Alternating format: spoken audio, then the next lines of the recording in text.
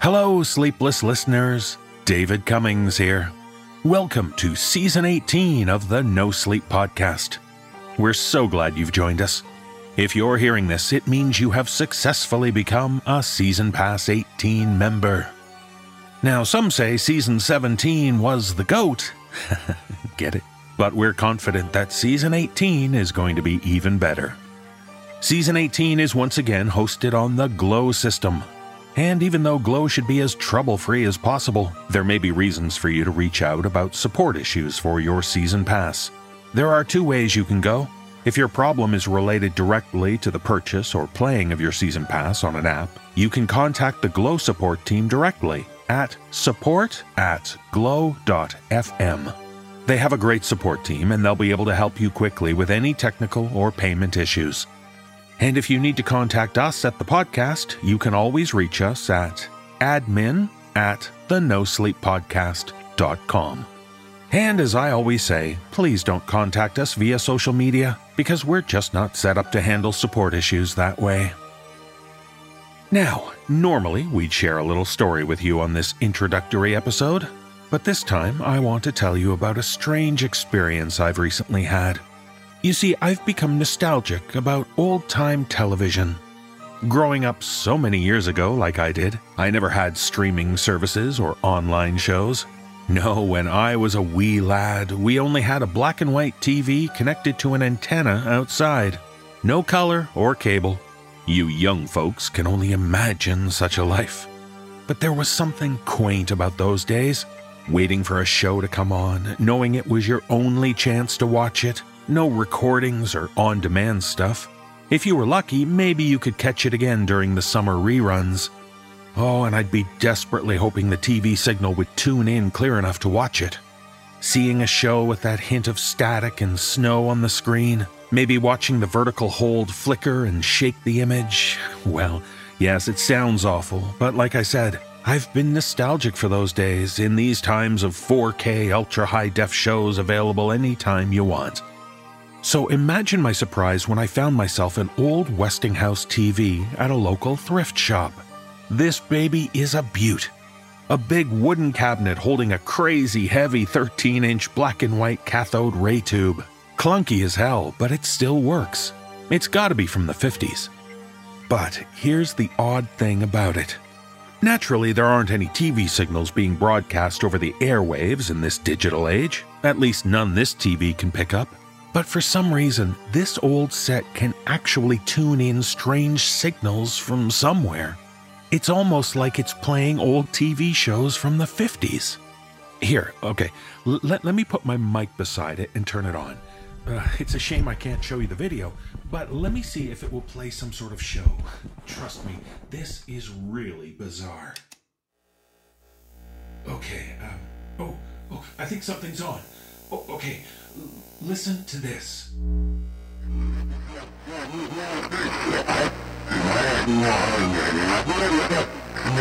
To Uncle Jimmy's Story Time. I'm Uncle Jimmy, and I'm glad you've decided to set a spell with me tonight. Is there anything better than having a local spot where you can have a tasty meal in comfortable surroundings, like a little diner in your hometown?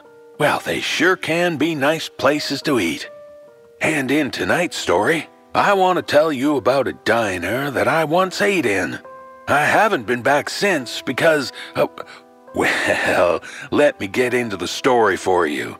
Don't want to spoil your appetite.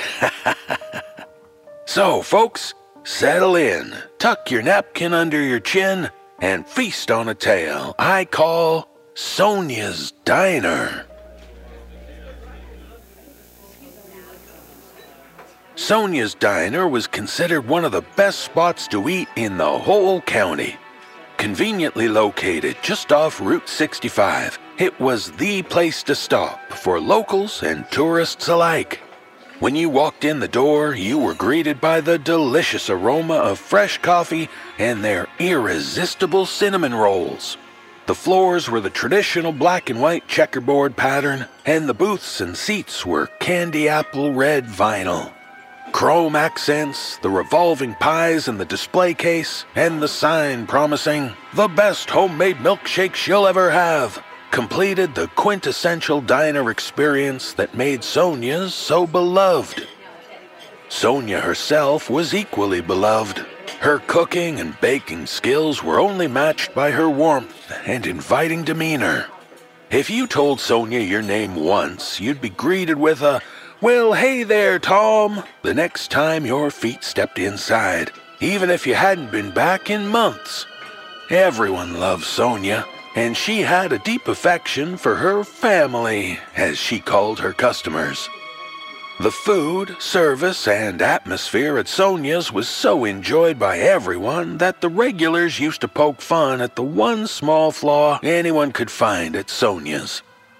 You see, while Sonia's place was fastidiously clean and looked after with great attention to detail, there was one thing, well, some might say a trivial thing, that stood out from everything else. You know how at most diner tables you'll find the little condiment holder? The place for the ketchup, salt and pepper shakers, the chrome napkin dispenser? Well, at Sonia's, the ketchup bottles were never more than 1/3 full, and the ketchup usually had that watery slick on the top of it that required vigorous shaking to mix in. And with such a small amount of ketchup in the bottle, that wasn't an easy shake. "Why don't you keep the ketchup bottles full, Sonia?" the locals would ask. "I fill them when they're empty," was always her smiling reply. Likewise, the salt and pepper shakers, the kind you've seen 1,000 times with their short glass bottles capped with the silver perforated lids, were equally disappointing. So unappealing and rarely used, the salt got clumpy, and an unwitting eater risked an avalanche of salt if they shook the blockage free over their food. And the ground black pepper was so old and so finely ground that by this point it essentially rendered nothing more than flavorless gray dust. But when all was said and done, most customers overlooked these small flaws because Sonia's cooking rarely needed to be enhanced with any condiments or seasoning. Yes, Sonia's was practically perfect in every way. Sonia was married to another community leader, Donald Passfield. Passfield's Mortuary Services was one of the largest funeral homes in the north end of the state. Whether you wanted a traditional burial, cremation, or even a custom casket, Passfield's was there to help you with all aspects of preparation for the life hereafter.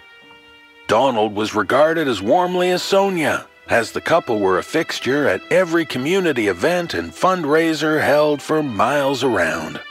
Ah, salt of the earth they were. Sonia and Donald were well aware of the rather incongruous mix of their professions, eatery and mortuary.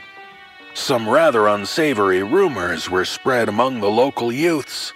It was almost a rite of passage that the local high schoolers would murmur about Sonia's meatloaf, and how maybe it wasn't made from cows, instead coming from Passfield's morgue. Regardless of the silly stories, Sonia and Donald never let it bother them. Embracing the jokes, the pair came up with their own slogan, "Living or dead, with Sonia and Don, you'll end up being stuffed."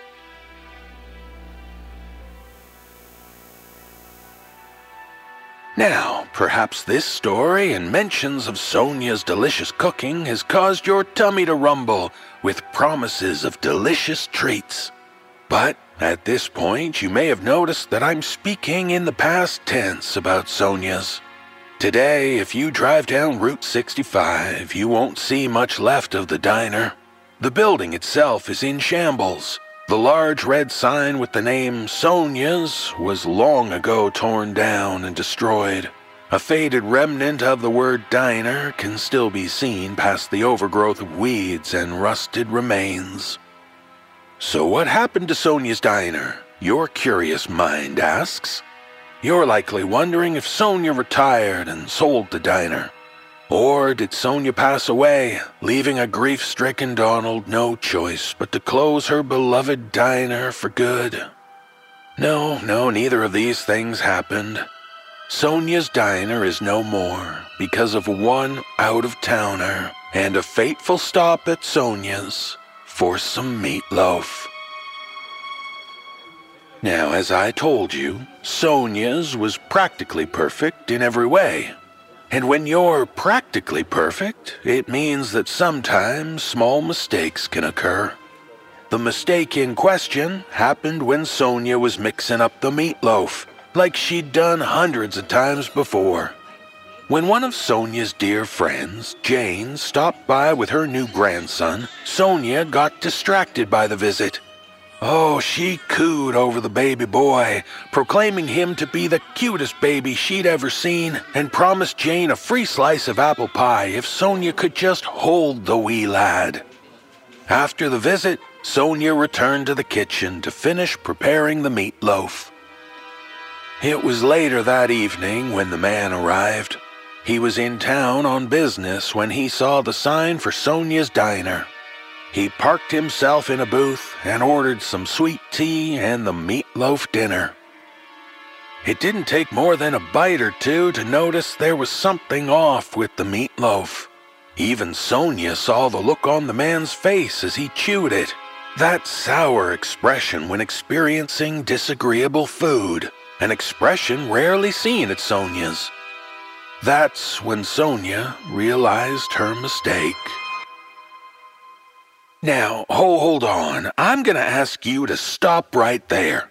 If you're thinking that the legends about Sonia's meatloaf were, in fact, more truth than fiction, that the meatloaf wasn't made from cows, and that the meat was smuggled into the diner kitchen surreptitiously from the deep dark bowels of her husband's mortuary, well, shame on you. That simply isn't true.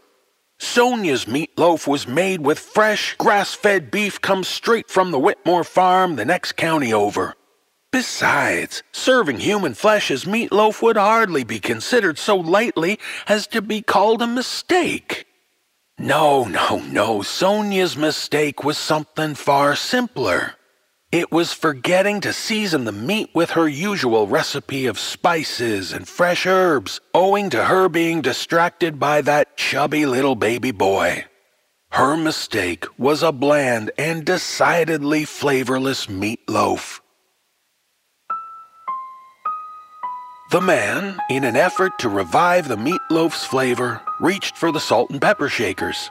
The salt shaker behaved well enough as to distribute a reasonable amount of salt on the meat, but when the man shook out a sizable amount of pepper from the shaker, he stopped short. The sharp smell struck his nose. Oh, and the look on the man's face. Well, now I could go on and on about the events that followed. How the man bolted from the diner without paying, taking with him the pepper shaker. How the next day the sheriff showed up at Sonia's, this time not for his usual coffee and slice of chocolate cream pie. And how that customer never showed up for his meeting with Donald the next morning to discuss the mortuary business. The man, you see, he was a long-time mortuary owner of his own, and he knew every aspect of dealing with the dead. And he also knew what ground black pepper should smell like. And that, dear friends, is why Sonia's is no more. Not because of near-empty, watery ketchup bottles, not because of clumpy salt, but because beneath their warm and generous exteriors, Sonia and Donald were a twisted and deeply disturbed pair. The kind of people that took dark delight in filling the pepper shakers with the flavorless gray dust of cremated human remains.